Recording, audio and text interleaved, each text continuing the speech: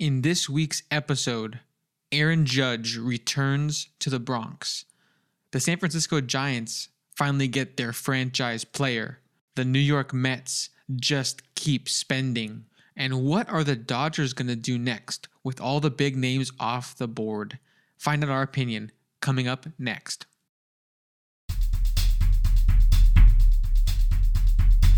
Hello, listeners. My name is Alex Johnson. I am joined, as always, by my co-host, Travis Miller. I am more of a stats nerd. He was a total stud on his D3 college team. This is the Two Tools Baseball Podcast. Enjoy. Welcome back to the show, ladies and gentlemen. This is the Two Tools Baseball Podcast. Alex and I are coming to you live. It is Thursday, December 15th, nighttime, 6:40 p.m. Alex, the winter meetings are over, but the hot stove is just as hot as it was just about 1 week ago. We have been seeing massive amounts of deals being completed. Some of the big dogs on the free agency market are finally finding homes. We'll go through, of course, those teams that are landing the big free agent signings and also some of the big trade pieces. We'll also cover some of the last free agents still available that hopefully, and maybe your team will be going after to better help their chances with this year's season and, of course, in the playoffs for 2023. But let's start off with, of course, the big two teams that are coming out of the state of New York, the Yankees and the Mets. We'll first start with the Yankees, Alex. Some big news today, some big news about 5 to 6 days ago, but the Yankees have been major ballers, I would say, over the past week with the signings that they have been committing to some of these guys that are just, all-star type players the past two to past seasons. But we'll start with Aaron Judge, 9 years, $360 million to Mr. Judge. That's about a $40 million AAV the Yankees first got. Then, of course, tonight, they acquired a starting pitcher, Carlos Rodon, a 6-year, $162 million deal. That's about 27 mil AAV. I feel like during this podcast, we'll talk about a lot of deals getting 27 mil AAV. For some reason, that's just the hot number that we've been getting for AAV over the past 2 weeks. But the last deal they actually ended up inking was Tommy. You're going to have to tell me what his last name is. Is it Kahnle? Kahnle, I think. Kahnle, yeah. Okay. 2 years, 11.5 mil. We're looking at about close to 6 mil AAV for Tommy. But they get Tommy back, of course, and Aaron Judge back. Tommy, I believe, was a Dodger last year, but he was a Yankee in 2021 and 2020 in his previous season. So they get Tommy back. They, of course, re-sign Aaron Judge to a massive, massive deal. Hopefully now Aaron Judge will finish out his career as a Yankee. And then, of course, ink in Carlos Rodon to fit incredibly, incredibly nicely right behind Garrett Cole as the second starting pitcher for that rotation. Cole, Rodon, I tell you what, that's a very, very strong start to a playoff series right there. Alex, start with you. Give me your takes on the Yankees, how they have been aggressive over the past week. Yeah, I think they had to do it. I think that, I always have the respect for these teams who really go out guns blazing and they are aggressive in the free agent market. I've kind of said it for a while now on the podcast here, Travis. I just think that they're in a situation where it's about winning right now. Obviously, you have the Yankees culture and the Yankees fans that demand to win. But even beyond that, I don't think this Cole contract's going to age very well.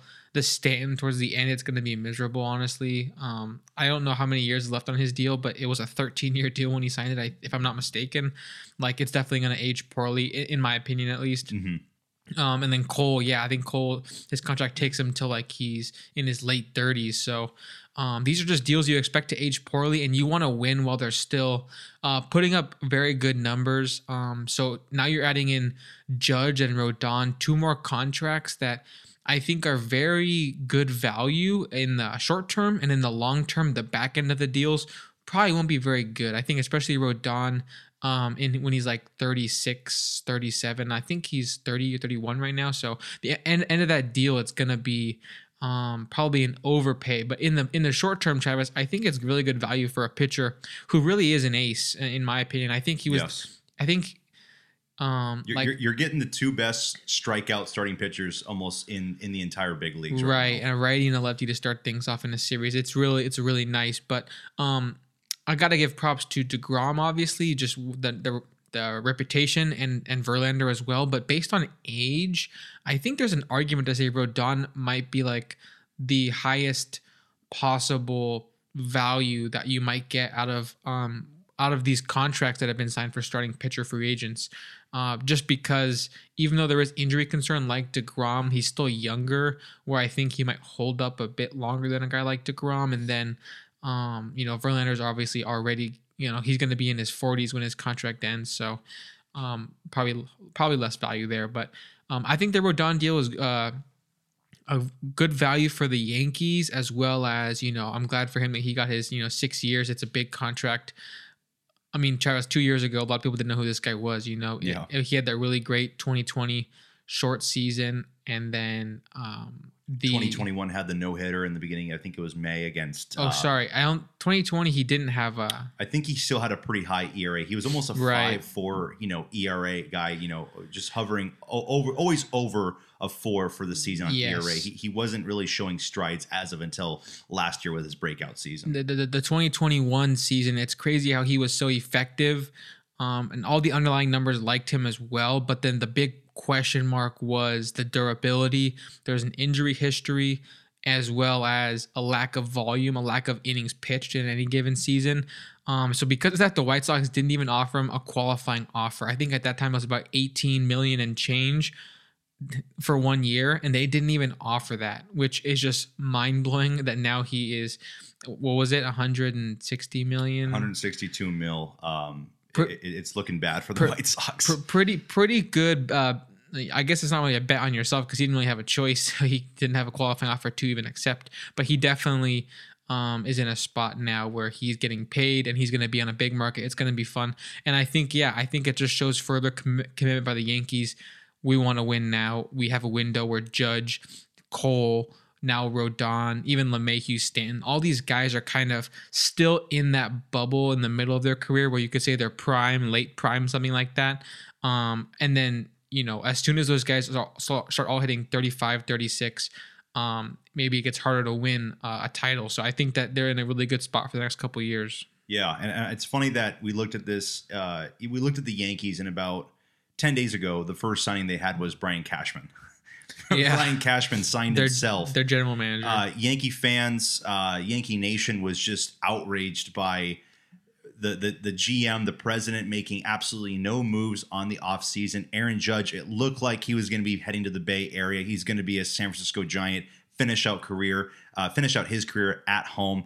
But then you see now Cashman just striking with Tommy Kahnle, with Aaron Judge, with Carlos Rodon, and it seems like this ship is kind of being steered back in the right direction. They already were a playoff team. I think if they lost Judge, they already still were a team that could make a very good push as a top 6 playoff team. But now they're just, of course, reassuring their dominance and, of course, showing the league and showing at least the American League East that they're still the top team in that division and the top team in the entire American League and, possibly even MLB with these signings. So, power moves so far by the Yankees. But we got to move over to the other team in New York, the team that's in Queens. They made some big moves before Aaron Judge, Rodon, all these guys came down. They, of course, secured Justin Verlander. That was the big start of it would be almost Steve Cohen's rage spending after he lost Jacob deGrom. But they actually go out and secure a lot more pieces, Alex. And the Mets are just it's just so funny and so, I would say, nice as well that, a couple weeks ago, Mets fans were out there thinking, we're losing out on all these guys. We're going to be nothing next year. Talk about we're going to be a third place team. The Phillies are going to replace us. But they go out, of course, and get Verlander. Now they go out there and get Jose Quintana, a guy who last year kind of had a rebound season. Yes. He really lost his luster and really lost. I feel like his successful pitching days were way behind him. He signs a 2-year, $26 million deal. That's about $13 million AAV. Then they get the Japanese sensation Kodai Senga for a 5-year, $75 million deal, about 15 mil AAV. And that really sparks everybody's attention. You get a guy that has already faced Shohei in the Japanese leagues, pitched really well in the last World Baseball Classic. So that's really exciting to add that they got Scherzer, Verlander, Quintana, and now Senga, and of course Hector Carrasco rounding out that starting rotation, looking very, very good. But then of course they go after some bullpen guys, and they get David Robertson for the bullpen, a 1-year, $10 million deal. Had a very good season last year with the Phillies. And then they want to, of course, reassure their offense and their defense. And of course, again, they sign Brandon Nimmo back to the Mets to probably most likely finish out his career. It's an 8-year, $162 million deal. It's about 20 mil AAV. So bringing him back, you bring on a tremendous on-base machine and also center field defender. That, of course, is just the highlight right there. And then, God, right when we were preparing for this episode, just about 1 hour ago, they have so far, it looks like in the news, they have secured catcher Omar Narvaez, who is one of the top rated catchers in the free agent market so far left, on the board over the past couple days. They secured him. From all the numbers I'm looking at, Alex, it looks like it's about a 2-year, 15 mil. There might be a player or club option in that last year, but they of course get another catcher to hopefully compete with a James McCann maybe, or even their number one prospect from last year, Francisco Alvarez. So they, of course, now have a big, interesting dilemma to look at for the catching position. Do they trade possibly McCann? Do they release him? Who knows what's going to happen there? But it's fun to see the Mets just continuously, week by week, striking some of these guys are almost little deals, but some of these guys are actually really good and big deals. The Senga and the Nimmo deal, very, very good for the Mets to get Nimmo back. And then, of course, Senga into the rotation. I'm honestly really excited to see exactly what he can bring to the city of New York, or into the Mets organization for the next 5 years. But just these very impactful signings, and it seems like Cohen's doing this. Last year, he got Eduardo Escobar, Mark Canha, he got Starling Marte. He got a couple of these just under the radar guys that were just great pieces for their organization last year. But give me your thoughts so far now on the Mets and what they're almost rebuilding. A team that won 101 games, and it just feels like now they're really improving, if I would say, on their roster. Yeah, so last year, obviously 101 wins. It was a great season overall for them.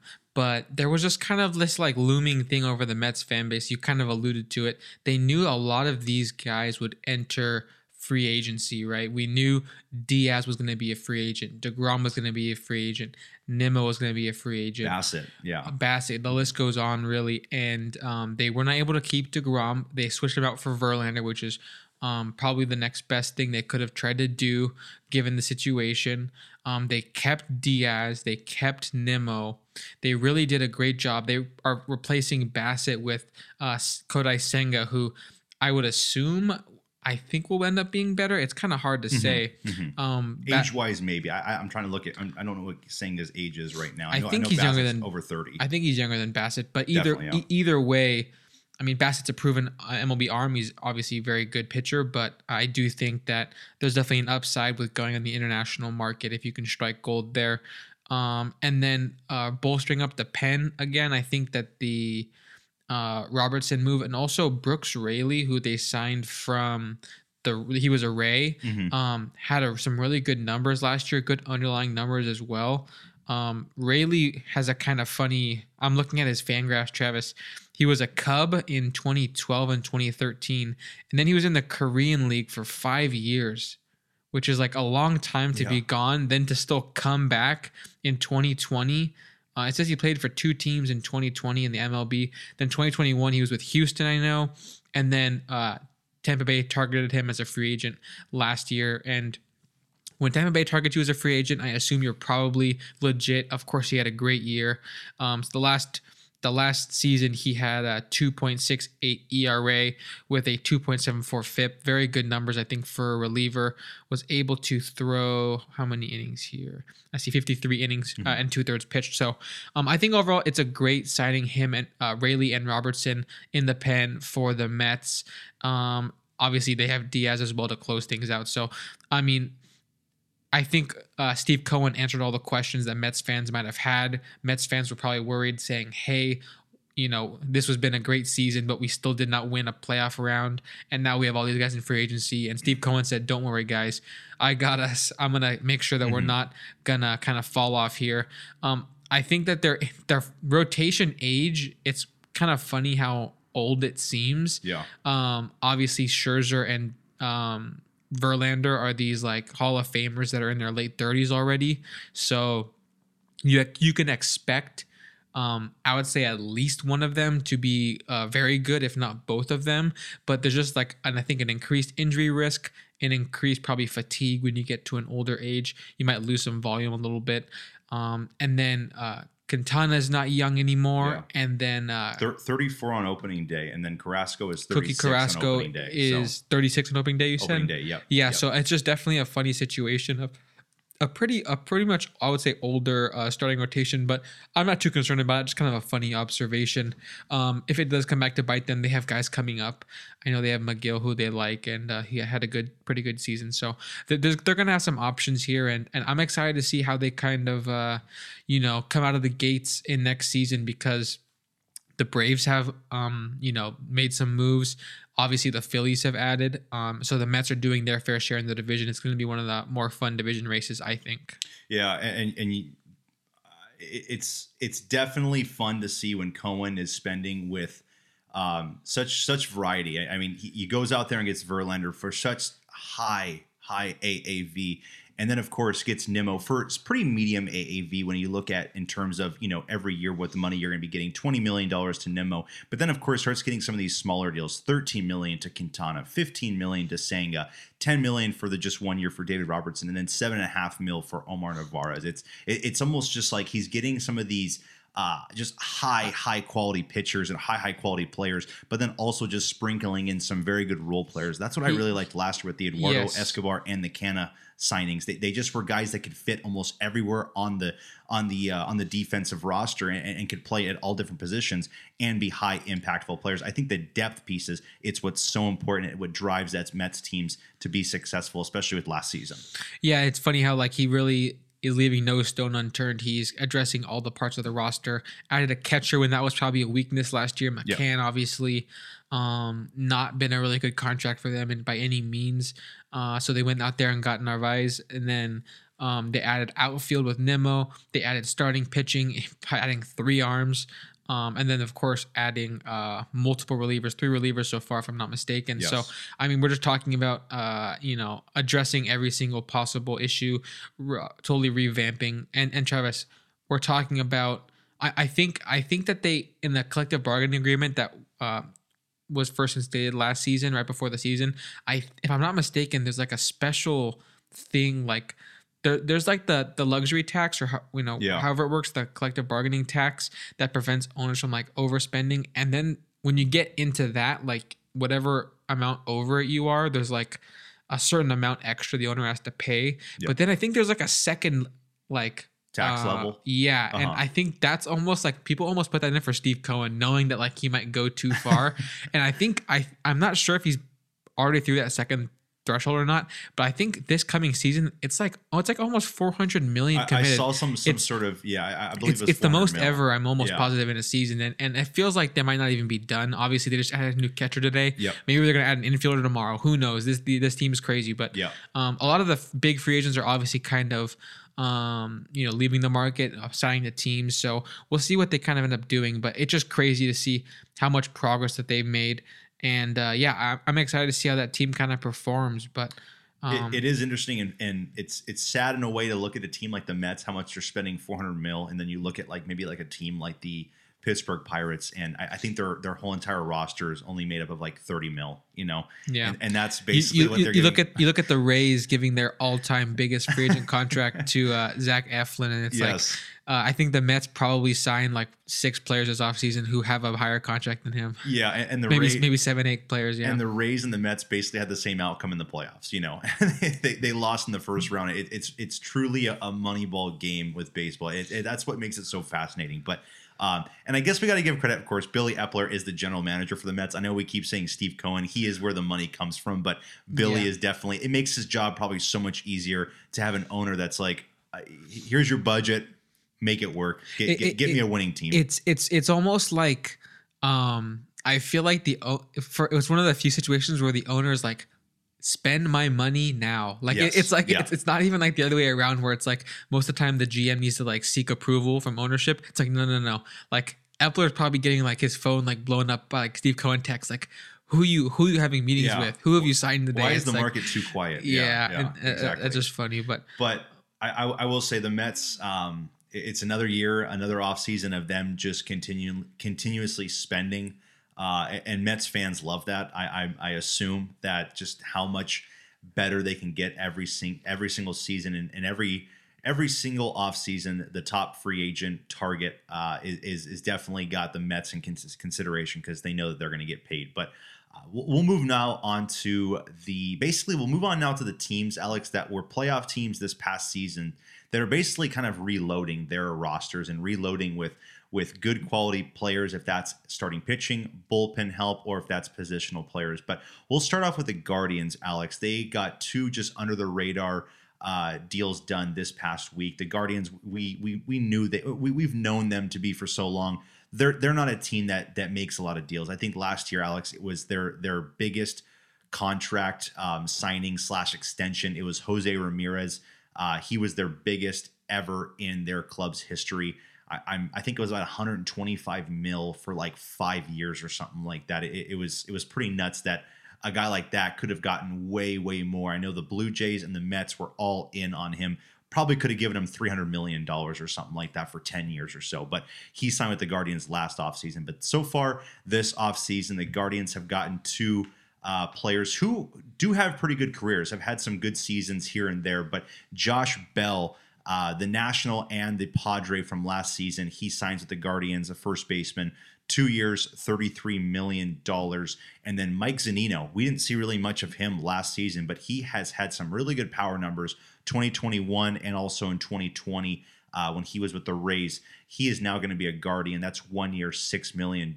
So they are a team, Alex, that I think they were the worst team in baseball in terms of hitting home runs last year.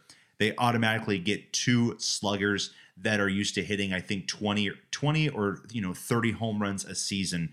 So they're definitely going to get help right then and right there. So far the Guardians, I mean, 2 kind of under the radar moves, but how do you view these moves? I'm assuming Zunino becomes their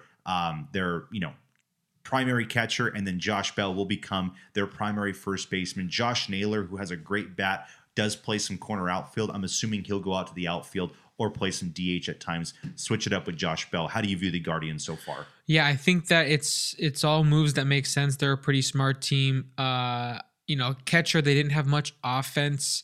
I know Hedges has gotten a lot of plate appearances as catcher for them, and it's funny. I think he's one of the players who I always see doing like lots of sack bunts, try to get a sacrifice fly in there because he just doesn't produce that much, but I think he's always been a really defensive first catcher. Zunino is someone who I think is a pretty solid backstop. Also has just like the crazy power. 2021 obviously stands out as a crazy power year for him. I think we were talking about it on the podcast, all the crazy buzz about how he on offense had, I think it was more home runs than singles. It was at least more extra base hits than singles, but it was crazy how he was just completely bought into the launch angle stuff, and the Rays had him pretty much being a slugging machine. I think the average might have been below 200, but the slugging was like some of the best that you've seen. But anyways, I think it's I can't criticize these kind of small moves by the Guardians because it's better than nothing for them, because even though they're never really in on the big name free agents, they're definitely retooling. They're kind of addressing areas where they think they have some need. And so I think it'll work out for them. I think that, Naylor will still get his at bats. He's definitely a platoon hitter. He really does not bat against lefties very much. The numbers aren't very good from that side of the plate, or I guess from that side of the mound coming at him as a lefty. So he'll still get his. Like you said, it could be pinch hitting for corner outfielders, playing first base, playing DH. Bell can play DH or first. I'm sure they're going to make it work just fine, but I think it's a good, so far good moves, especially for their standards of usually having quiet off seasons. And it's funny looking at a guy like Stephen Kwan for them, left fielder. He rarely strikes out, but he does not hit many home runs or many extra base hits. And you look at Mike Zunino, he polar opposite. Yeah, he hits a lot of home runs, a lot of extra base hits, and strikes out a ton. So it's kind of funny to pair both of those kind of guys together.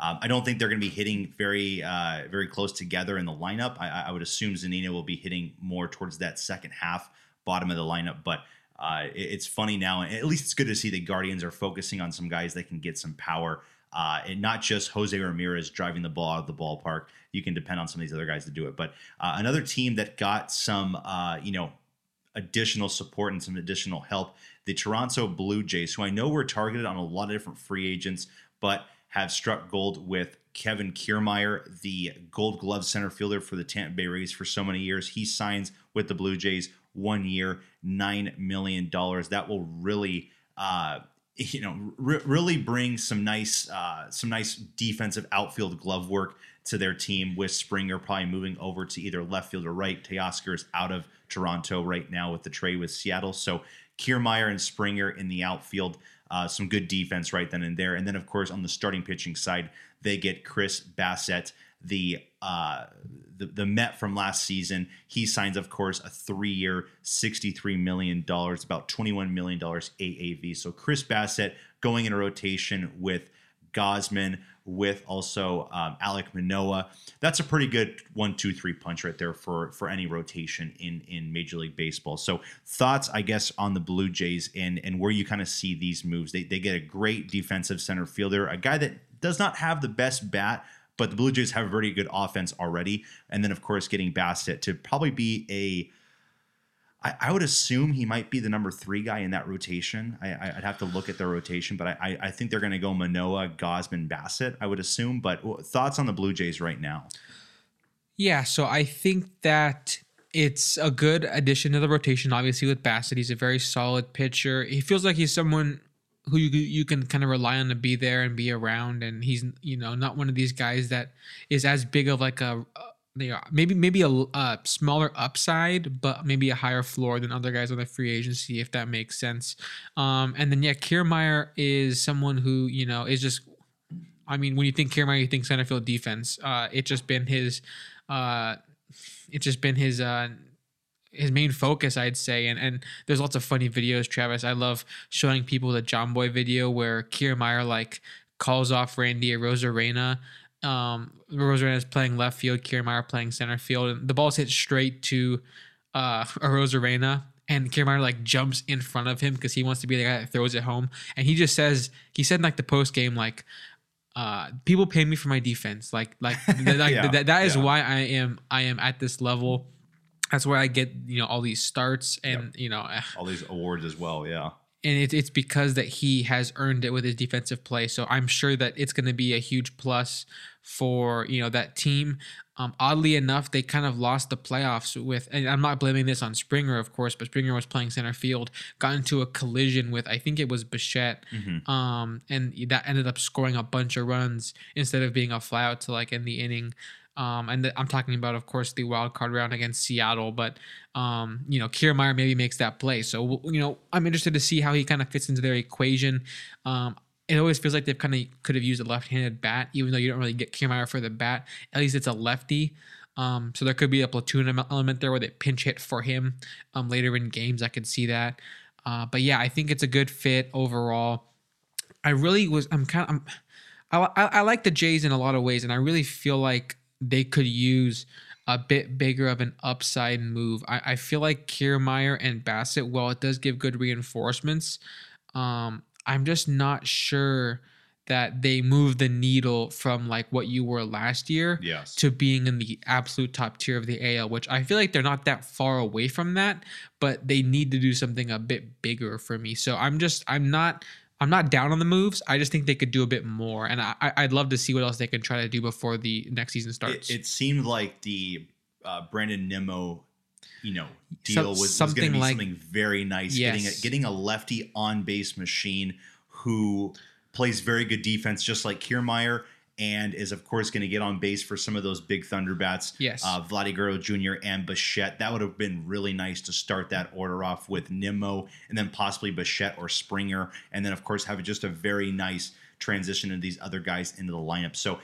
they were onto him for basically when the offseason started, and then of course the last second the Mets re-signed him back onto a good contract, and it just seemed like the Blue Jays lost out, and then Kevin Kiermaier was basically the last pick to go after, and just felt like, okay, well, we got to get good defense. Let's just go after Kiermaier. It's going to be a lot cheaper. But again, he does not move the needle that much more. And then Bassitt, he's definitely a great journeyman so far in his career and has had a outstanding last couple seasons. But does it really help them that much more when you look at a rotation like the Yankees? Now they have Cole and Rodon, Severino, Nestor Cortez. They got some very good pieces right then and there, but does it really help them out that much? That's a really good question to ask. And I will say that there's still, I still think there's good potential for them to make more moves. I'm not going to count them out on that. They obviously have an interesting situation at catcher where they have Alejandro Kirk, who was a big breakout last year. The offense was great. Danny Jansen actually had some of the best numbers for a catcher offensively that he wasn't a starting catcher, but when he did play, he absolutely mashed the ball. We actually saw him hit a home run at Angel Stadium, I believe. But yeah, we're talking about two really good catchers. And then one of their best youngsters is Gabriel Moreno, who plays catcher. He was their number one prospect at one point. I'm not sure if he's still on their prospect rank. He might have graduated from that list, but he's someone, Travis, who, you have a really high upside prospect. You have two starting caliber catchers all in your system here. It really feels like you could trade either Jansen or Kirk and get something, that could be the kind of trade that you see between two contenders. Like there has to be a contender out there who needs a catcher. You could trade them, Jansen or Kirk, and then get like either another pitcher. Maybe you want a third outfielder to kind of give more offensive upside, because if Springer, I love Springer, but he has some injury risk. If he does get hurt, Teoscar's now gone, and Kiermaier's not a really big bat. You really want some more, maybe some more thumpers in the outfield. I could see them trying to address things that way. But, I'm interested to see what they might be able to do, trying to deal one of those catchers. I think it would be in their best interest to do so, just to give the team a bit more depth, more upside at positions besides behind the plate. Yeah, I think before the Omar Narvaez deal went down, the Mets would have been a great candidate, because now, the Mets have basically James McCann, who has been non-existent since 2019. And then, of course, Francisco Alvarez, which number one prospect, he should be a very good up-and-coming catcher in the future. Maybe not in the next couple seasons. A guy like Kirk or Jansen could be a very nice piece to add for a team like the Mets. They could give up. I would try to think what they would give up for that, but it could definitely be a good trade right there. And then, of course, I'm trying to think of some other contenders out there. I know the Astros, they have Martin Maldonado, but it just seems like they could get an improvement at the catcher spot. I mean, imagine if they had Kirk or Jansen in that lineup, the Astros.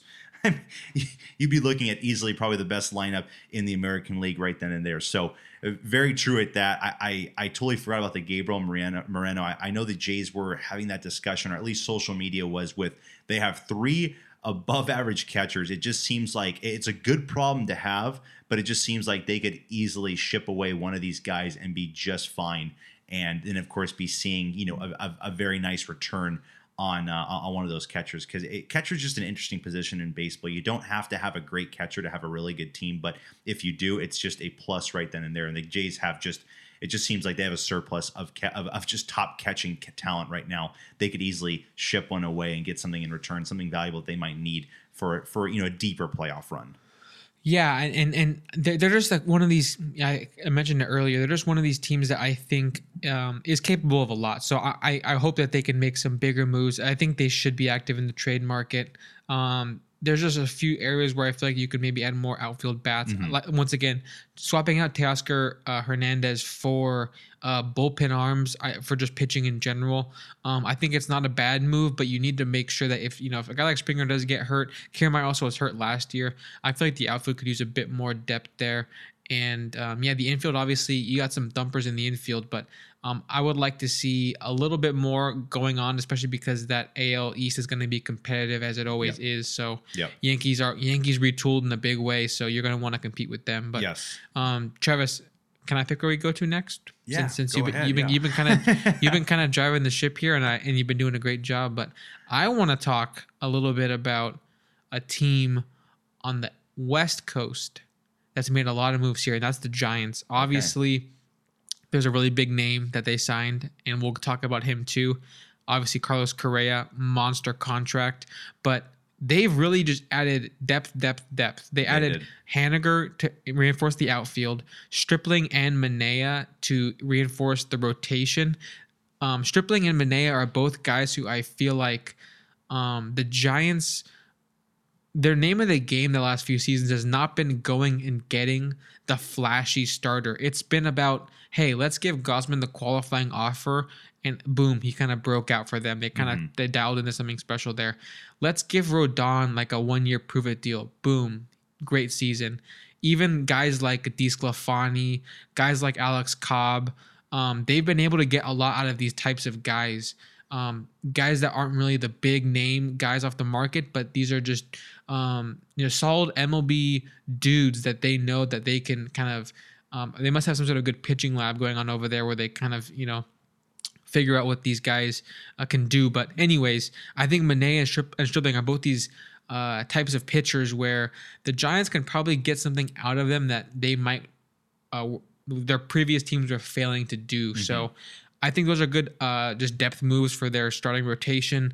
Haniger, a good outfield bat. Everyone knew that he was going to get he was one of the better, I think, right-handed outfielders on the market. And then Travis, of course, Carlos Correa. As soon as they missed out on Judge, it was weird. I wasn't sure. Like some teams, like for example the Mets, when they miss out on DeGrom, they're going to do something to respond. They're going to respond. Like you said, rage spend. Giants, I did not have that vibe. Right, when they missed out on Judge. Of course, Judge returned to the Yankees, and I wasn't sure if the Giants were going to have that kind of big deal. They just seem like they're going to go for reinforcements and kind of get some good, a little bit above average players. No, they're going to go and get a superstar in Carlos Correa. Do you have the deal on hand? I know it was 13 years. 13 years, $350 million, the most by any shortstop. So that's about, again, $27 million AAV. That's been the common AAV, I feel like, so far the past week and a half. It's absolutely nuts, Travis, how much they dealt for him. But it's 41 years old will be his age when the contract officially ends. So I'm sure he'll be a third baseman by then. That's nuts. I mean, he could be DHing at that point. We'll see. But one thing that's crazy, Travis, after his best season of his career, or actually it was right before the best season of his career, the Astros really offered Correa, I think it was like 5 years, like was it 150 or something like that? It's just something disrespectful, right? And compared to what he made last year with the Twins, 30, and then what what he's gonna make in the next 13 years, I mean, it's very much like Judge, where he bet on himself and he's getting a massive payday. He also, I will say, is just, I think in my opinion, he was probably the biggest name of all free agency. There's actually, I would say Judge is a fair pick, but just playing shortstop like Correa does, I think the consistent WAR season in, season out is going to be really good when it's when he's healthy. Being a complete proven winner. I mean, we've seen this guy hit how many home runs in the playoffs? He's up there, I think, with the all-time list of MLB players with total home runs in the postseason. He's a shortstop. I mean, that's incredible in itself, right there. And he's obviously just a freak kind of athlete, just a great defensive and great arm, all this kind of stuff. We could shower praises on him for a long time, but the real point of the matter is the Giants, it seemed like, for me, Travis, they were just going to do some small things. No, they went and got kind of a pillar, right? Like kind of the guy who's going to be the franchise player for the next decade. And I don't think they're ready to compete right away. I don't think they were in a spot where they were just one superstar away from winning the NL West. But I do think that it's a great spot to be at right now where they can build around this player. Obviously, I think they're a smart organization. They're going to keep adding these kind of pitchers, trying to get a lot out of them. Yep. And I think that, this next generation that we're going to see from them, after, Crawford shifting to third base most likely, Belt definitely getting up there in age. I think he accepted the qualifying offer. Posey's retired. Longoria, I think, will probably move teams now, I assume, just because it seems like their infield is kind of filling out. But based on where I'm at right now in my head, I think the Giants are maybe trying to shift into it the next generation of their team, and I think it's going to be strong with Correa. So, any other thoughts on that signing? It was obviously shocking to me. I didn't really think they were in the market for him to that level. Yeah, you knew Correa was in talks with the Mets, which just seemed, again, outrageous that the Mets were going to hire this or sign this guy to be a third baseman for the rest of his career. And then, you're looking at a left side infield of Lindor, Correa. It doesn't seem fair. And then I think it was the day before that Judge signed with the Yankees. I think at one point it was like 95%. John Heyman tweeted, Judge is on his way to San Francisco. It's a done deal. And everyone's like, oh my goodness. He said arson Judge. Yeah. The Giants have been able to secure their next big outfielder for the rest of his career. And of course, that didn't happen. I think it was the day before that, though. They signed Mitch Haniger.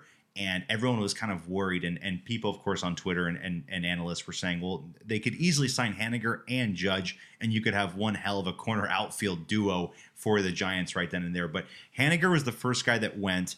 And then you started seeing these depth pieces, Stripling, Sean Manaea, these guys coming in. Very much like Giant moves, like you mentioned. DeSclafani and Cobb last year. I believe DeSclafani was an extension. And then, of course, Cobb was another added piece, but just two guys that offered very not stellar top of the rotation ace stuff, but just very good middle of the rotation guys that and they can get a lot of mileage out of those types. Yes, and guys that you can get 150 innings pitched out of those guys and have ERAs that are below 4 and just have very good underlining numbers. But you get that in Stripling and Manaea, and then of course Carlos Correa when that dropped, it was very shocking. I was looking at teams like you said. I was looking at the Mets and the Cubs, teams that kind of wanted to. I would definitely thought that Brandon Crawford was going to be their shortstop for the last season of his contract, which is this year coming up. But again, I was not expecting Correa and the Giants to meet on a deal and to give him that many years, 13 years. It just seemed like the Cubs wanted to give Correa that money. It seemed like the Mets wanted to give him that money. It even seemed like even the Yankees could have been possible players in the Correa market. Who knows? But it definitely is it's definitely a power move from the Giants and their organization, saying that, like you said, the new wave is in. The Buster Posies, I got to look back on Brandon Belt. Last I thought he was a free agent. Like you said, he might have accepted the qualifying offer. I think he did. After next year, you basically have Belt, Crawford, Posey's gone. You have that generation most likely gone, not on the Giants anymore. Now you have the new wave. You have Correa, and you have some of these guys, Logan Webb, that are now coming into the system that are going to, of course, be, and Joey Bart coming in and being on the team for the next, 5 to 10 years to come. But Giants, I mean, I like you said, I don't 100% have them being they are a top 6 team right now in the National League. They play in a very tough division. They play in a very tough league. So it will be, of course, a very good fight. It might be a couple years before Correa can taste the postseason again. But I mean, you love the aggressiveness right now and you love what they're doing. And it just gives Dodger fans an extra boost to hate Carlos Correa even more for the rest of his career. It's funny, like you said, one week ago, Carlos Correa and the Dodgers were being rumored. And then, of course, there was a tweet by, I think, one of the analysts that was saying, or one of the reporters that was saying, Dodgers don't have to scare their fans anymore. They've already basically pulled out of the Correa market or the Correa sweepstakes because they don't want to, I think, for lack of better terms, piss off their fans, which, again, would have been really funny because, I mean, I think Dodger fans would have accepted Correa as, you know what, we're not going to hate you forever, but if you can help us win, then of course we'll embrace you. But of course you definitely pissed us off a couple years ago. But Giants, they of course have a new wave coming in for their system, and it's exciting to see, and it'll be fun to see in the future how it all goes about. But again, the Correa move is nice. What I really like is these depth pieces: Ross Stripling, Sean Manaea, Mitch Haniger. It's going to be, I think, very nice fitting into their club for the next couple seasons to come. But Alex, let's kind of move to their rival, and that kind of was transitioning into the Dodgers. The Dodgers have not been very hungry this offseason, I would say. You lose Trey Turner to the Phillies. Cody Bellinger, of course, is now on the Chicago Cubs. We'll cover that in a little more because they made some of their moves as well. But you lose some guys that have been a part of your team for a very, very successful generation. I know Trey Turner, it's only been about 2 postseasons he's been on the roster, but they lose 2 guys right then and there. As of yesterday, it was made in the news. They acquired Noah Syndergaard, who of course spent last season, about 3/4 of last season with the Angels. We got to see a lot of him, and then of course made his way to Philadelphia. Had a very nice last couple months to his season, and actually came into some clutch situations in the playoffs. I believe he pitched in the World Series. I think he made a start, right? He definitely pitched. I remember he gave up a home run to Pena, I think. He did. So Syndergaard, of course, signs a 1-year, $13 million deal with the Dodgers. Their rotation seems like it's complete. I'm assuming it's going to be Urias, Gonsolin, Kershaw, Syndergaard. Last guy up, I would assume it might be Pepio. It might be a couple of these other guys they might be trying out. But they got, of course, 4 guys now with Urias, Kershaw, Gonsolin, and Syndergaard. So, of course, he's a good depth piece, a 3-4 guy for Noah Syndergaard. I expect May to be in that mix, too, I would assume. So, yeah. I mean, they definitely... I think it was Dustin May, who I saw on a projected list earlier today. Yeah, and the Dodgers, they're in a spot, Travis, where it's really funny. I have a quick question for you that I just kind of came up with. It feels like the Dodgers, as we have observed last year, they can bring in these guys like Heaney, like Tyler Anderson, make these tweaks and really get the most out of them, right? It feels like they can make a lot out of a little, right? Yep. And I'm saying that as if they don't already have Urias and Kershaw, who are 2 aces in the top of their rotation. It feels like they can get the most out of the guys at the bottom of the rotation. So let me tell you this: who do you think is going to have the better ERA plus numbers? The Dodgers or the Yankees? The Yankees have the flashy Garrett Cole and Rodon at the top of the rotation. They still have really good depth, I would say, with Nestor, who just broke out, but maybe he has a little bit of regression. Not sure. They lose Tyone. They're going to have Severino, I think, in that mix, who has had some injuries in the past couple seasons. And then who am I forgetting as their is it going to be Montes maybe? I would assume so. I think he's still on the team, right? That contract hasn't expired. Right. So my thought here, Travis, is who is going to have the better starting pitching staff between the Yankees and Dodgers? Because Dodgers, it just feels like even though the names might not be that flashy, we're talking about they might bring up a rookie like Pepio or Bobby Miller. To give some depth. Gonsolin and May both were hurt last year. Kershaw always gets hurt every year, but it just feels like they managed to be better than everybody else. So do you think that's going to continue this year, or how do you see how do you see it coming? Yeah, of course, I'll probably lean towards the Dodgers. I think they have a more of a pitcher-friendly ballpark than the Yankees do. It just seems like Garrett Cole at times or other pitchers have given up these, broken bat. I won't say broken bat, but just off the end of the bat home runs that you almost can't believe on some of those left and right field porches. But I'll probably lean more towards the Dodgers. It is an interesting question because next year there is going to be no shift involved in baseball. So it'll be fun to see how certain players take advantage of that, how pitchers have to adjust to that. The bases will be bigger in some of the rule changes, but I don't think that'll be too much of a crazy, increase in some of these numbers. Maybe in stolen bases might go up, but I would lean a little bit towards the Dodgers, which is just crazy to think because Syndergaard, Kershaw, Urias, and Gonsolin and Dustin May, couple of those guys are really good starting pitchers and guys that will be, good for a really long time. Syndergaard, Kershaw, are they more towards their back end of their career? Do they really have a lot still left in the tank? With Kershaw, usually has some sort of nagging injury sometime during the season. Syndergaard, we saw a huge amount of velo drop last year. I think he had a fastball that was like riding in at 92 miles an hour, and that was definitely a concern as an Angels fan. And it almost was wondering, will he be able to adjust and make his and to change his pitches and to maybe make some of those off-speed pitches a little bit stronger. But I'm still going to lean Dodgers. Again, Alex, they just have a way to figure things out and to make guys look like superstars. I mean, last year, going into the season, Alex, I mean, you told me, I think, we were looking at it. Tyler Anderson, I mean, we didn't really see much of him when he was on the Mariners, and it didn't seem like he was that impressive. And then Andrew Heaney, we've seen years and years of Andrew Heaney, good pitcher. Now, does he have those kind of numbers that can last? I don't know. I think it was like a 3.10 ERA last year. It was just surprising to see all these guys that we just did not make too much of have unbelievable seasons. And of course, Urias has the best ERA in all of the National League. And Kershaw, a very good ERA, did not have that many innings pitched, but a very good ERA.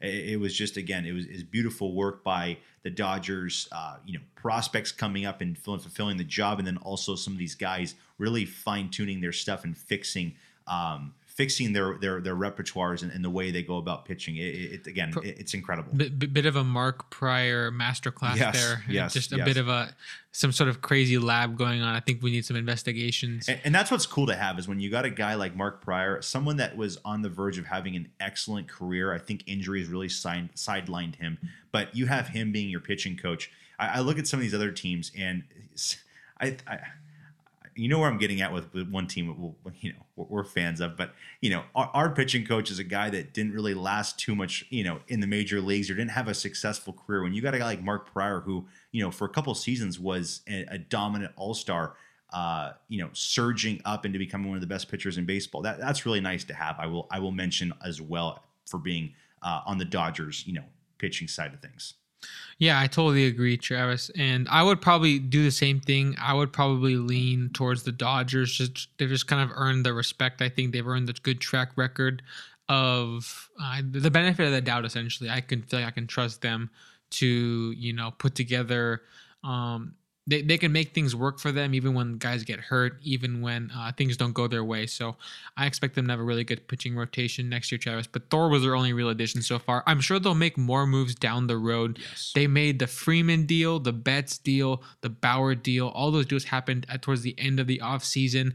Also, right now, they're in the whole legal thing with Bauer, trying to figure out how much money they owe him, and that affects how much money they can spend. So they have lots of things going on. I expect them to still be active.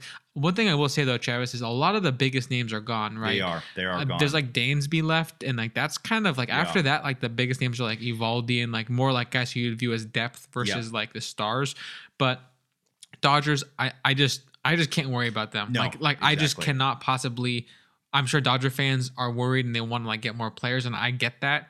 But for me, it's like they're just gonna be good. Like they're just too smart and too well run, and they are. They'll make trades. They'll figure it out. They are, and they acquired two other guys that are very under the radar. JP Feyereisen was acquired in a trade from the Rays. He was a guy, Alex, 24 innings or so last season, 0 ERA, got hurt before the All-Star game. I think the Rays DFA'd him. They did. Which is just like... I was looking that up today, and they DFA'd him to make room for Zach Eflin, which, again... It's just nuts to DFA. You traded for this guy in the Willy Adames deal. He was immediately... your best reliever in the bullpen, got hurt. I think he's going to miss a lot of next season, if not all of it, which is probably a reason why they decided to DFA him. They didn't see like the long-term fit, but it's just crazy how he was your best pitcher for the first half of last year. And all of a sudden it's like, oh, okay, like we're going to let you go for nothing pretty much. And you were half of the return for Adames. I believe I picked him up in fantasy weeks before the injury, but devastating. It was looking nice, just with the numbers. I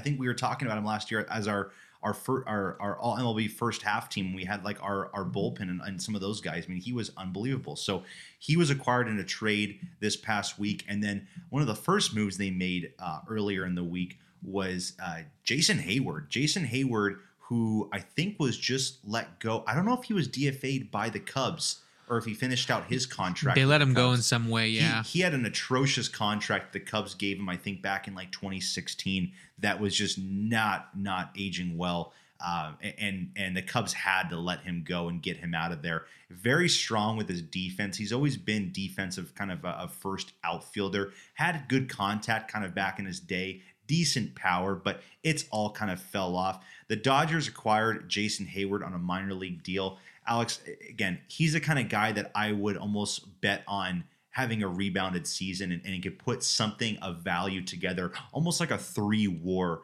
type of season. Someone that maybe that could be like a very good equal to a guy like Cody Bellinger almost. I could see him platooning with Trace Thompson.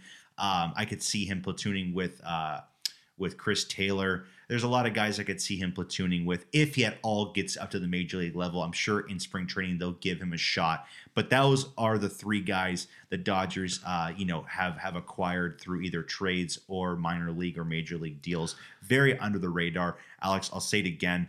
Everybody, of course, is whispering in the world, in the baseball world, they're just saving for Ohtani next season. We'll get into that, of course, with our judgments on how the Angels are treating this offseason with the moves they've made or the moves they still have to make. But I will say the Dodgers, it does look like they are saving lots and lots of money for a potential huge 2023 offseason. And if Ohtani is available, I'm sure they'll be one of the first teams in line to make that bid and to hopefully not get outbid by any other team. That's what I would definitely think if I was in the Dodgers front office. But do you by chance see any correlation or anything interesting or weird about them not spending a lot of money this offseason with that guy looming in 1 year?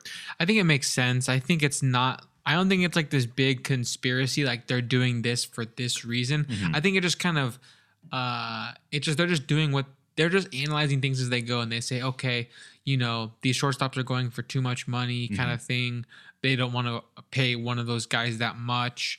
Okay, let's keep moving here. Okay, let's see. Okay, let's get Syndergaard. All right, this bullpen piece, cool. I think they're just kind of taking it step by step, and I think they know that like they've spent a lot of money the last few seasons. They're really okay being over the luxury. If they need to pay like that CB tax, the collective bargaining tax, they can do that. Maybe they want to take one season where they just don't spend the most in all of baseball. They'll let the Mets be that team this year, and then they'll try to do it. They'll try to take the number 1 spot over again right afterwards with signing Ohtani or someone else. But I do think that that's part of their overall game plan. And I really wonder about if they view their prospects, guys like Michael Busch, guys like is it Miguel Vargas?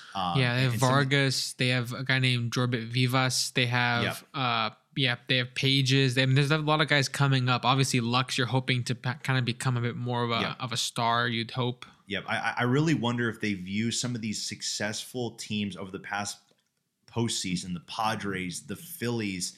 I think also a little bit of the Astros, but they, of course, make sneaky moves here and there. But I feel like they view these teams as the organizations that have just really been driven on letting their prospects develop. And then, of course, they, of course, will succeed in the postseason. I know a lot of people were upset at the Dodgers that, they, of course, acquired Trey Turner, even though Trey Turner was great in the playoffs. But they looked at the Astros and Jeremy Pena and they said, where's our Jeremy Pena, or where's our young prospect guy that can come up and be impactful right away? Now, of course, Jeremy Pena is a diamond in the rough where, you can't get that from every team. You can't get that prospect that out of the blue, the first 2 months, he's the rookie of the year runaway. Alex, we saw that. And then, of course, in the postseason, finished off that strongly. I mean, you don't get a guy that wins the American League Championship Series and the World Series MVP every single season. That was just an incredible play by Jeremy Pena. But I wonder if they're looking at that sort of aspect of the organization and maybe focusing more on these younger guys, Lux,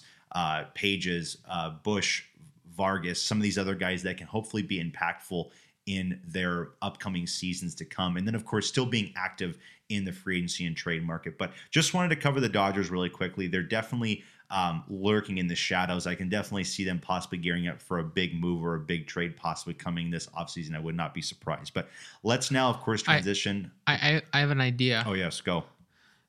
I have a game we can say which mid starting pitcher, Travis, is going to be the best next year. Which mid? Okay. And this is not meant to be insults to them. These are all great there's some of the best pitchers in the world. Yeah. If you are looking at everybody, but amongst some of the free agents, these are kind of the middle of the pack guys who everyone's kind of saying, oh, if we got this guy, it'd be pretty good. It's a good depth rotation piece. So which of these guys is going to have the biggest impact on their teams next season? We're going to go Taijuan Walker is signing with the Phillies. Yep. We have Jameson Taillon to the Cubs. Yep. Andrew Heaney to the Rangers. We have Ryan Yarbrough to the Royals and Michael Lorenzen to the Tigers. Which of those pitchers will have the biggest impact next season? Go. You threw in some fun names to guys that are going to. I'm not going to say awful teams, but just teams you probably don't want to be a part of. The Royals, and the Tigers right now. I'm probably going to just lean Taijuan Walker. I think he can definitely learn a lot and really reflect off of Zach Wheeler and Aaron Nola. And I think it can elevate his game. We saw him for a couple times in the New York Mets system. There were months where he was dominant, and there of course were months where it wasn't going so well. But I will lean Taijuan Walker just for the fact that I think that the team around him will motivate him to, of course, be very successful in that, like you said, mid the rotation starting pitching. I don't think it's any insult to Taijuan Walker that he's a mid rotation guy. I mean, when you look at Nola and Wheeler ahead of you, you got to say, well, hats off. I mean, yeah, I'd be a top of the rotation guy on 10 teams that are not playoff contenders, but I want to go to the playoffs. I'll be a mid rotation guy, but I think Taijuan Walker will definitely have the most success. I would say Heaney. Again, Heaney's pitching with some very good starting pitchers in terms, of Jacob deGrom, of course. He'll be with John Gray. He'll be with Martin Perez. But I think that Heaney's playing in a very tough division, and also I look at the ballpark too. I'd have to look back at his career playing against the Rangers or playing in that ballpark. I don't know if he actually don't know if he's played in that ballpark very often, because I think he only had 2020 where he was with the Angels. But he, of course, I'm not insanely high that he'll be, dominant. And then, of course, Jameson Taillon. We'll see who he could be. The Cubs are just hard to judge, right? They're hard to judge. I don't really know what to make of it. They've been so in on some high level free agents, and then of course it just doesn't pan out for them. So it's interesting to see exactly how of course that all translates and everything. But who you got? I'm thinking Heaney. I don't know. Part of that is me trying to go against the common pick, which I mean, I think if you did like a Twitter poll on this, it's probably like a lot of people would say Walker. Mm-hmm. I'm just not super high on the Walker pick. I think that there's some underlying numbers that, I mean, he had a 3.49 ERA, which is not bad last year, and some of the numbers are looking pretty solid, but he's not really a strikeout guy in a big way. He can get the strikeout ball going, but he's not one of these like Rodon, like power pitcher types. And I really feel like they should have gone for a strikeout pitcher considering their defense. You really want guys that are going to not put the ball in play, because the defense has been pretty poor.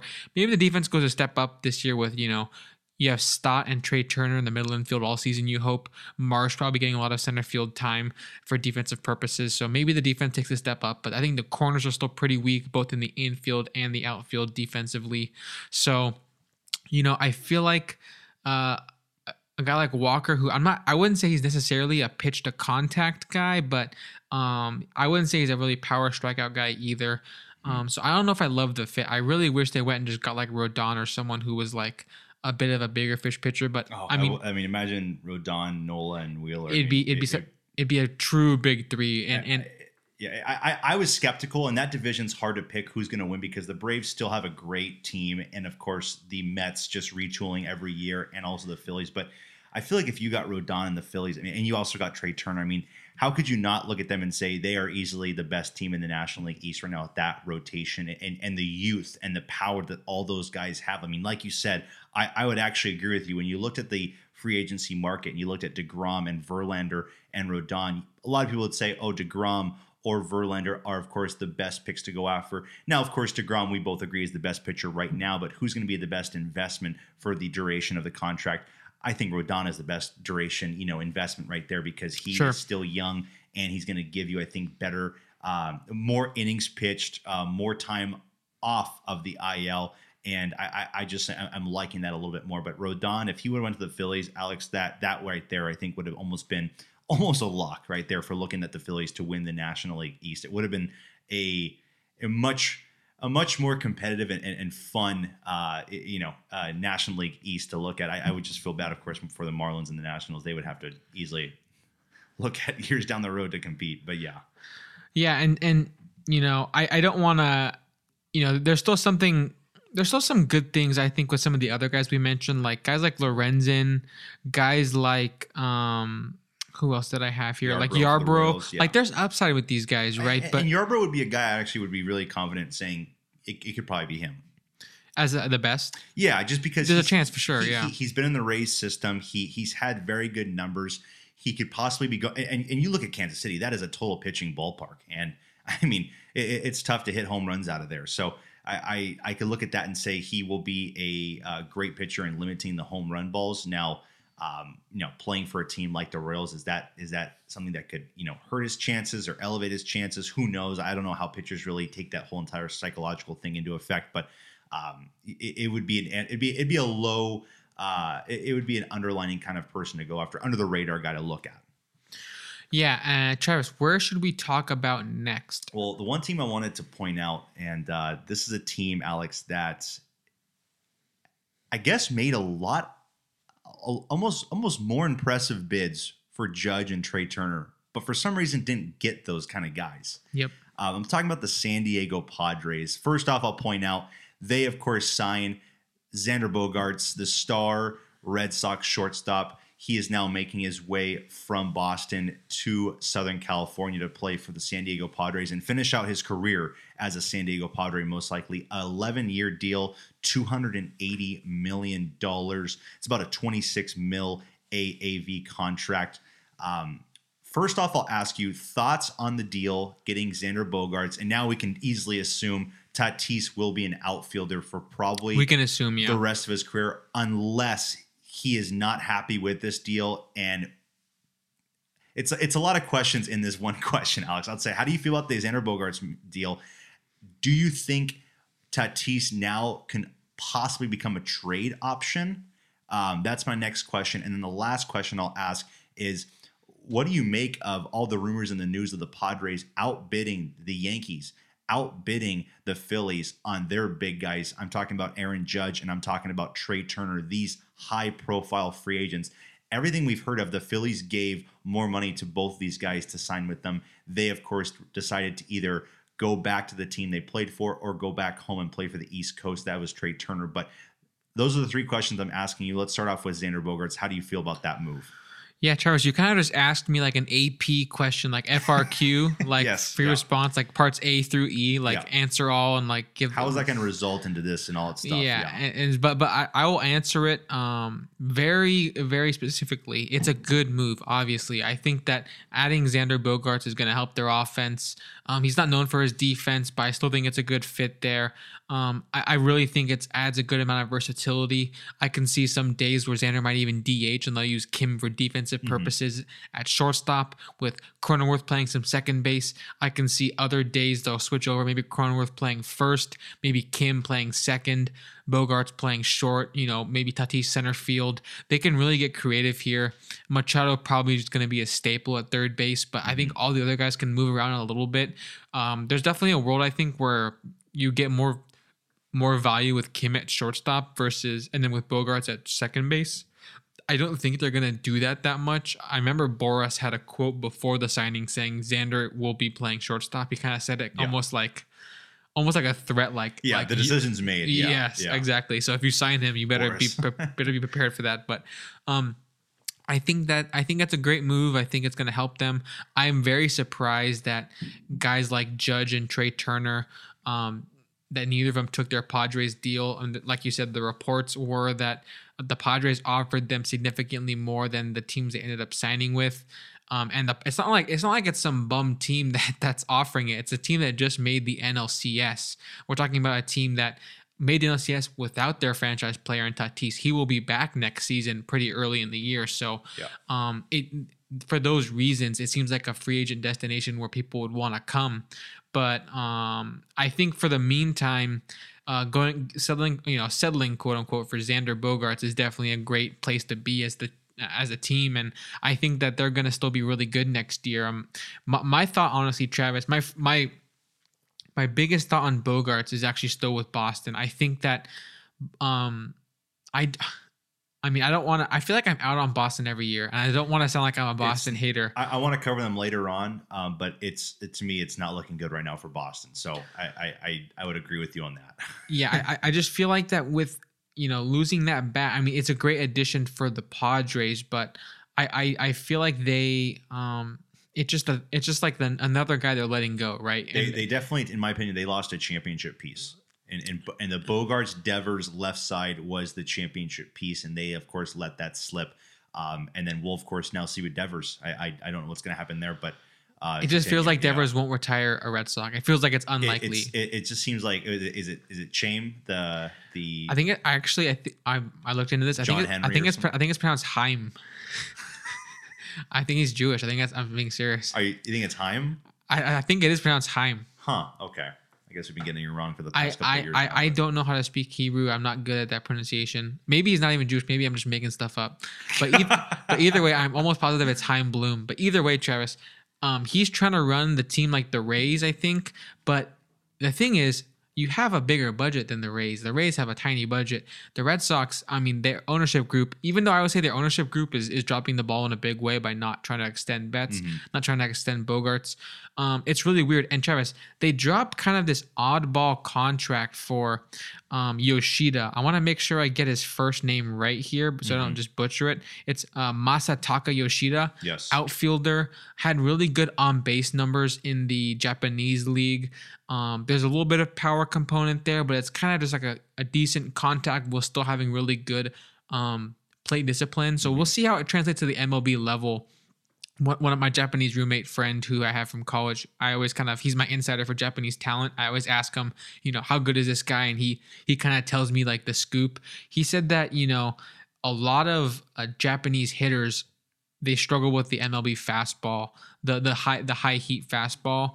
Who we see last year on the Cubs? That was Seiya Suzuki. Yeah, and he had first 2 weeks was MVP numbers, but it quickly went downhill. And I think the fastball is tough for him. Yeah, I think that's a guy who I think he will figure it out. It might take some time, but there are these Japanese players. I think like a guy like Tsutsugo, Yoshi Tsutsugo, I think his name is. He was a Ray. I think he was even a Dodger for a short amount of time. Now he's a Pirate.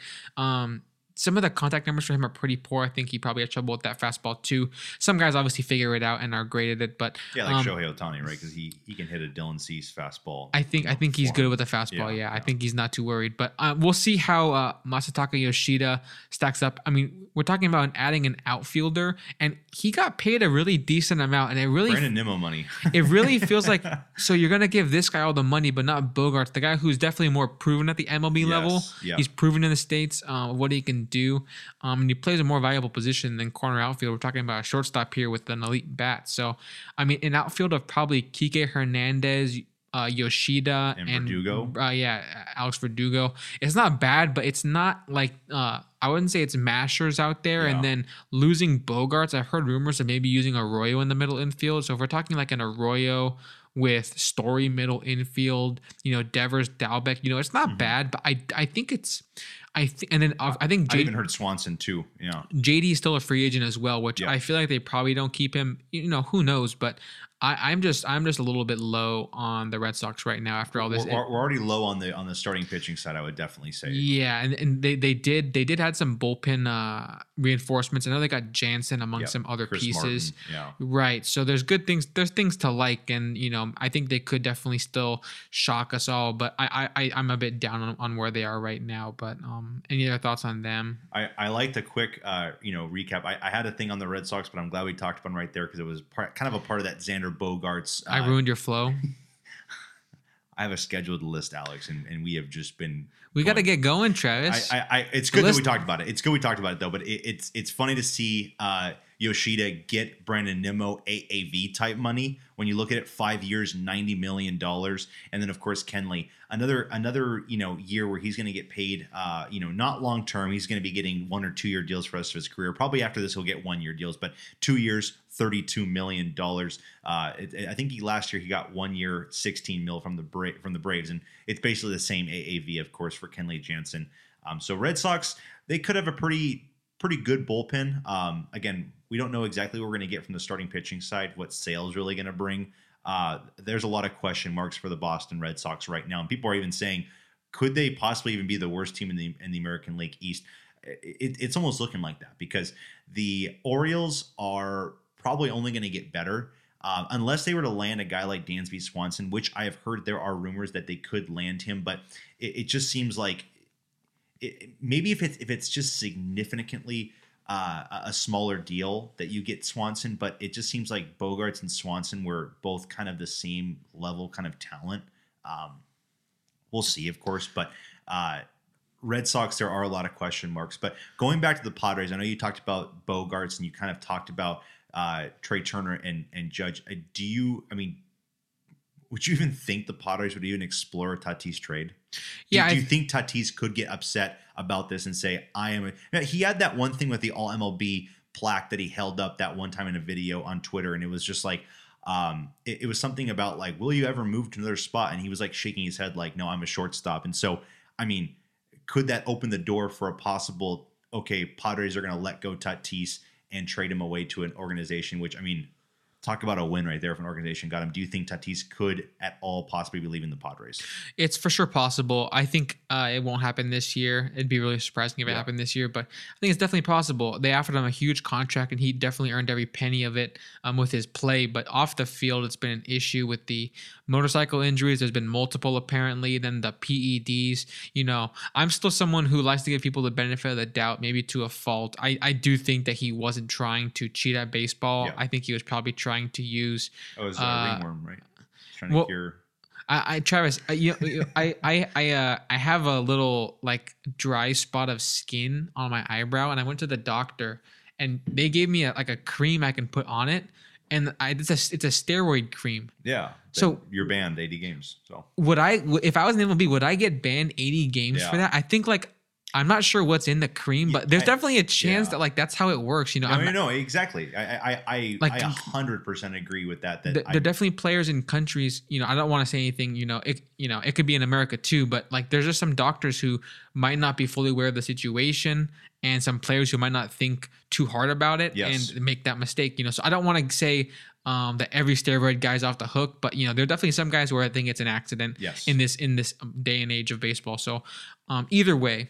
If you hate Tatis or love him, I do think that there's an argument to say maybe they want to try to extend Soto instead, deal Tatis, have someone else take up that money, and then you kind of have your core of Bogaerts, Soto, Machado. But I think that deep down for me, I don't know. I guess I'm an optimist. I think that they should try to make it work, mainly because of the talent there and what he meant to the city when he was being the superstar that he was just a couple seasons ago. He brought them up.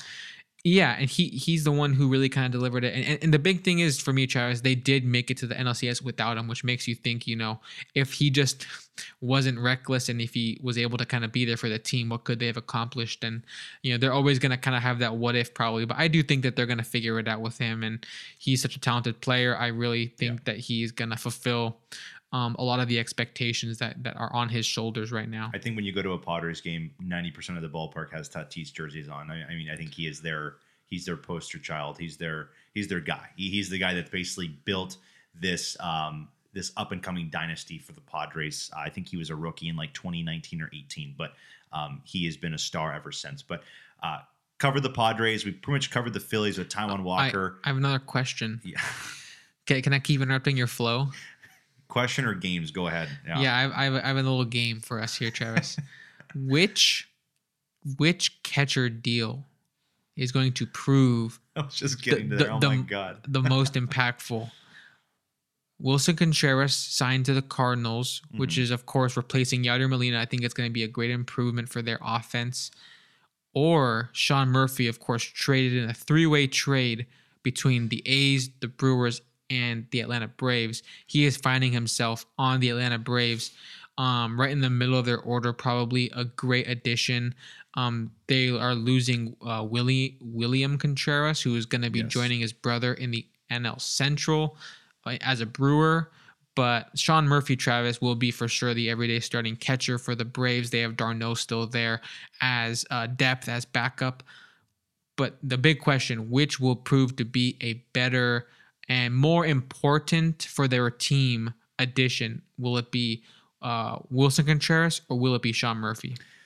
In terms of money, I think Sean Murphy easily wins that because he's a free agent in 2026, and of course, I'm positive that are they going to extend him for like 25 years, like the rest of their team? I think it's Anthopoulos, right? Yeah, Anthopoulos will extend him for probably 8 years, and basically give him like an 8-year, $100 million contract, and just say like, yeah, you want to be a Brave for the rest of it's all 2032 with Austin Riley and all these other guys and Michael Harris and Strider, but. In terms of the money, Sean Murphy, but I actually will go. I think for the next couple seasons, I think I will go Wilson Contreras. I like the way Wilson Contreras. I like his game. I like the I like the defense. Just almost a second coming of Yadier Molina with throwing out base runners and having that electric arm. And offense as well, being a very good offensive catcher, definitely is going to fit very well into that Cardinals lineup.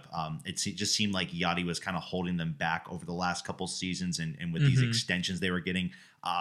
Wilson Contreras is going to be a very nice fit. It's funny going from the rival Cubs to St. Louis for 5 years, but in terms of money, I'll go with Sean Murphy. But I just think for the next couple of seasons, I think Wilson Contreras will be a nicer fit. But I think Sean Murphy will be a great catcher in his career. When you look back at, in 20 years, Sean Murphy will be a great catcher. And I'm sure the Braves will be looking to possibly extend this guy for 10 or so years. It seems like he's always giving you about a 3 WAR kind of season, which is definitely very nice to see from a catcher.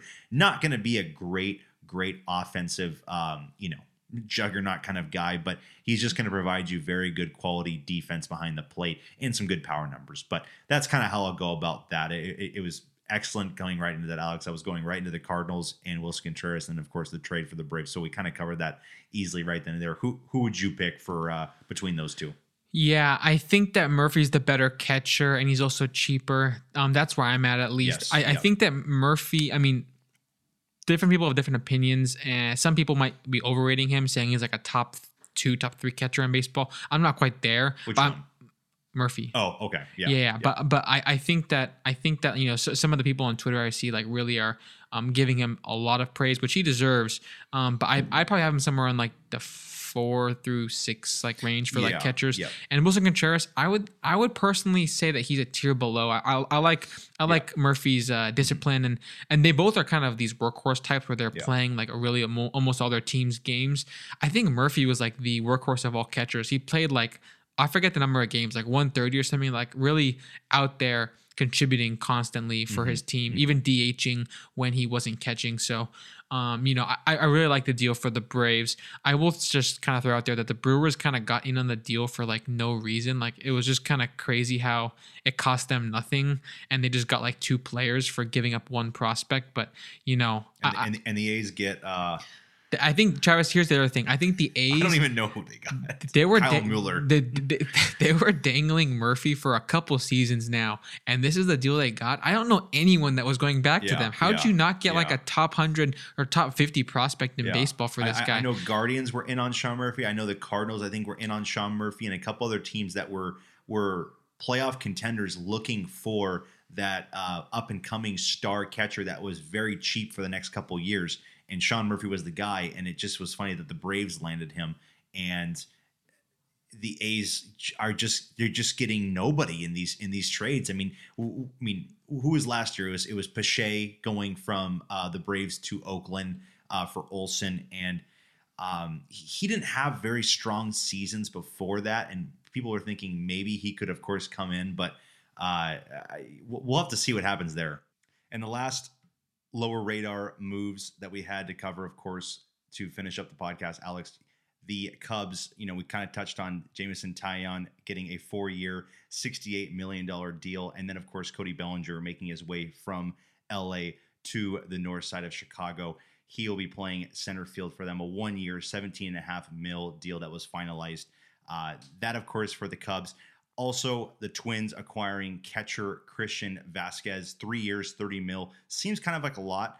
I agree. $10 million a season for just a contact-driven catcher. And he feels very different from Sanchez, who they have. Is Sanchez a free agent? He is a free agent. Okay, yes. so they swapped out for a guy with no contact and all the power for a guy with no power and all the contact. Yes. And then finally, to wrap things up, we talked about last week in the last podcast with the Orioles acquiring Kyle Gibson. Well, now, of course, they acquire Adam Frazier, super utility guy, Adam Frazier, contact-driven. He gets a 1-year, $8 million deal. Some, again, under the radar deals, nothing too crazy about them. Teams that doesn't really help them get over the hump in terms of getting into the postseason next year. I'm assuming that the Cubs probably made the best signings out of all of them. Taillon could become a very high quality starting pitcher in the middle of the rotation. Bellinger, who knows? He could be 2020. I don't think 2019 Bellinger, but he could be like a 2020 Bellinger and be a very good trade piece later on in the season. And he's just a guy who, if you're an owner and you know your team's not really ready to win right now, but you're kind of down to take a chance and you have some money to spend, he's a great guy just to spend money on him, throw money at him and say, hey, we want you here, fresh, reset, fresh scenery. We'll see how he does. Lots of day games over in Wrigley. We'll see how he does on, leaving that, really high expectations with the Dodgers where he kind of saw himself lowering in the lineup day by day, week by week, and I think losing playing time. And if you just give him a full season out in Chicago, I think things could change for him. So yeah, and so we'll definitely keep an eye on, of course, the free agents still left on the market. Some of the main impactful names go from, Trey Mancini, Matt Carpenter, Gene Segura, Dansby Swanson still available, Justin Turner, Brandon Drury. That's, of course, your main infield targets still left out there, still waiting to find a new home. And then when you look at the outfield and the DH spots, Benintendi, Conforto, Jurickson Profar, JD Martinez, Gallo, Joey Gallo, and where will he end up? Michael Brantley. Interesting enough, people have always said with the shift being discontinued next year, Gallo should be honestly having he should estimate to have a pretty good season next year. His projections are showing pretty nicely. I think the batting average will go up. He's never going to be a batting average guy, but I think it goes up a tick when you're considering all these pulled ground balls. More of them will get through now, right? More of them will get through the infield into the outfield because you can't have that second baseman playing out on the grass and out in short right field. That's not going to be a thing anymore. So it should help his stock. Travis, last question. We're going to wrap this thing up. Just say one team, no explanation. Where will Dansby Swanson play next season? I think he's the last big free agent in my mind, at least. There's other guys who are notable, but I think he's going to be the highest earning guy left on the radar. Where does Dansby Swanson play next season? Go. Dansby Swanson will be playing in Chicago for the Cubs. His wife is playing for the Chicago something of the Women's Soccer League. I'm sorry, I don't know the team. I think it's the Chicago Fire, maybe. I don't know. I think her last name is Pugh. They just got married, so congrats to them. Yes. But I'm going to say the Braves.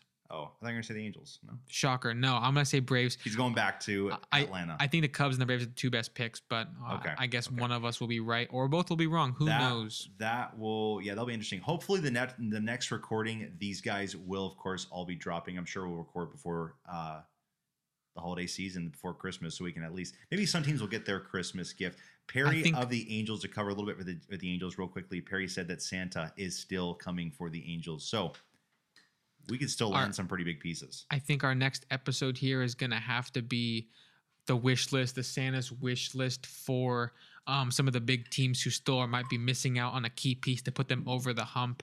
But all that coming up next episode, guys. If you made it this far, we really appreciate it, of course. Please continue to, like, subscribe, all that good stuff.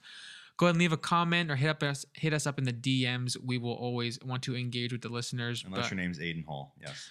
Yeah, we're kind of tired of his comments. But if you made it this far, thanks so much for listening, and we'll talk to you guys next week. Presented by Tool Tools Podcast.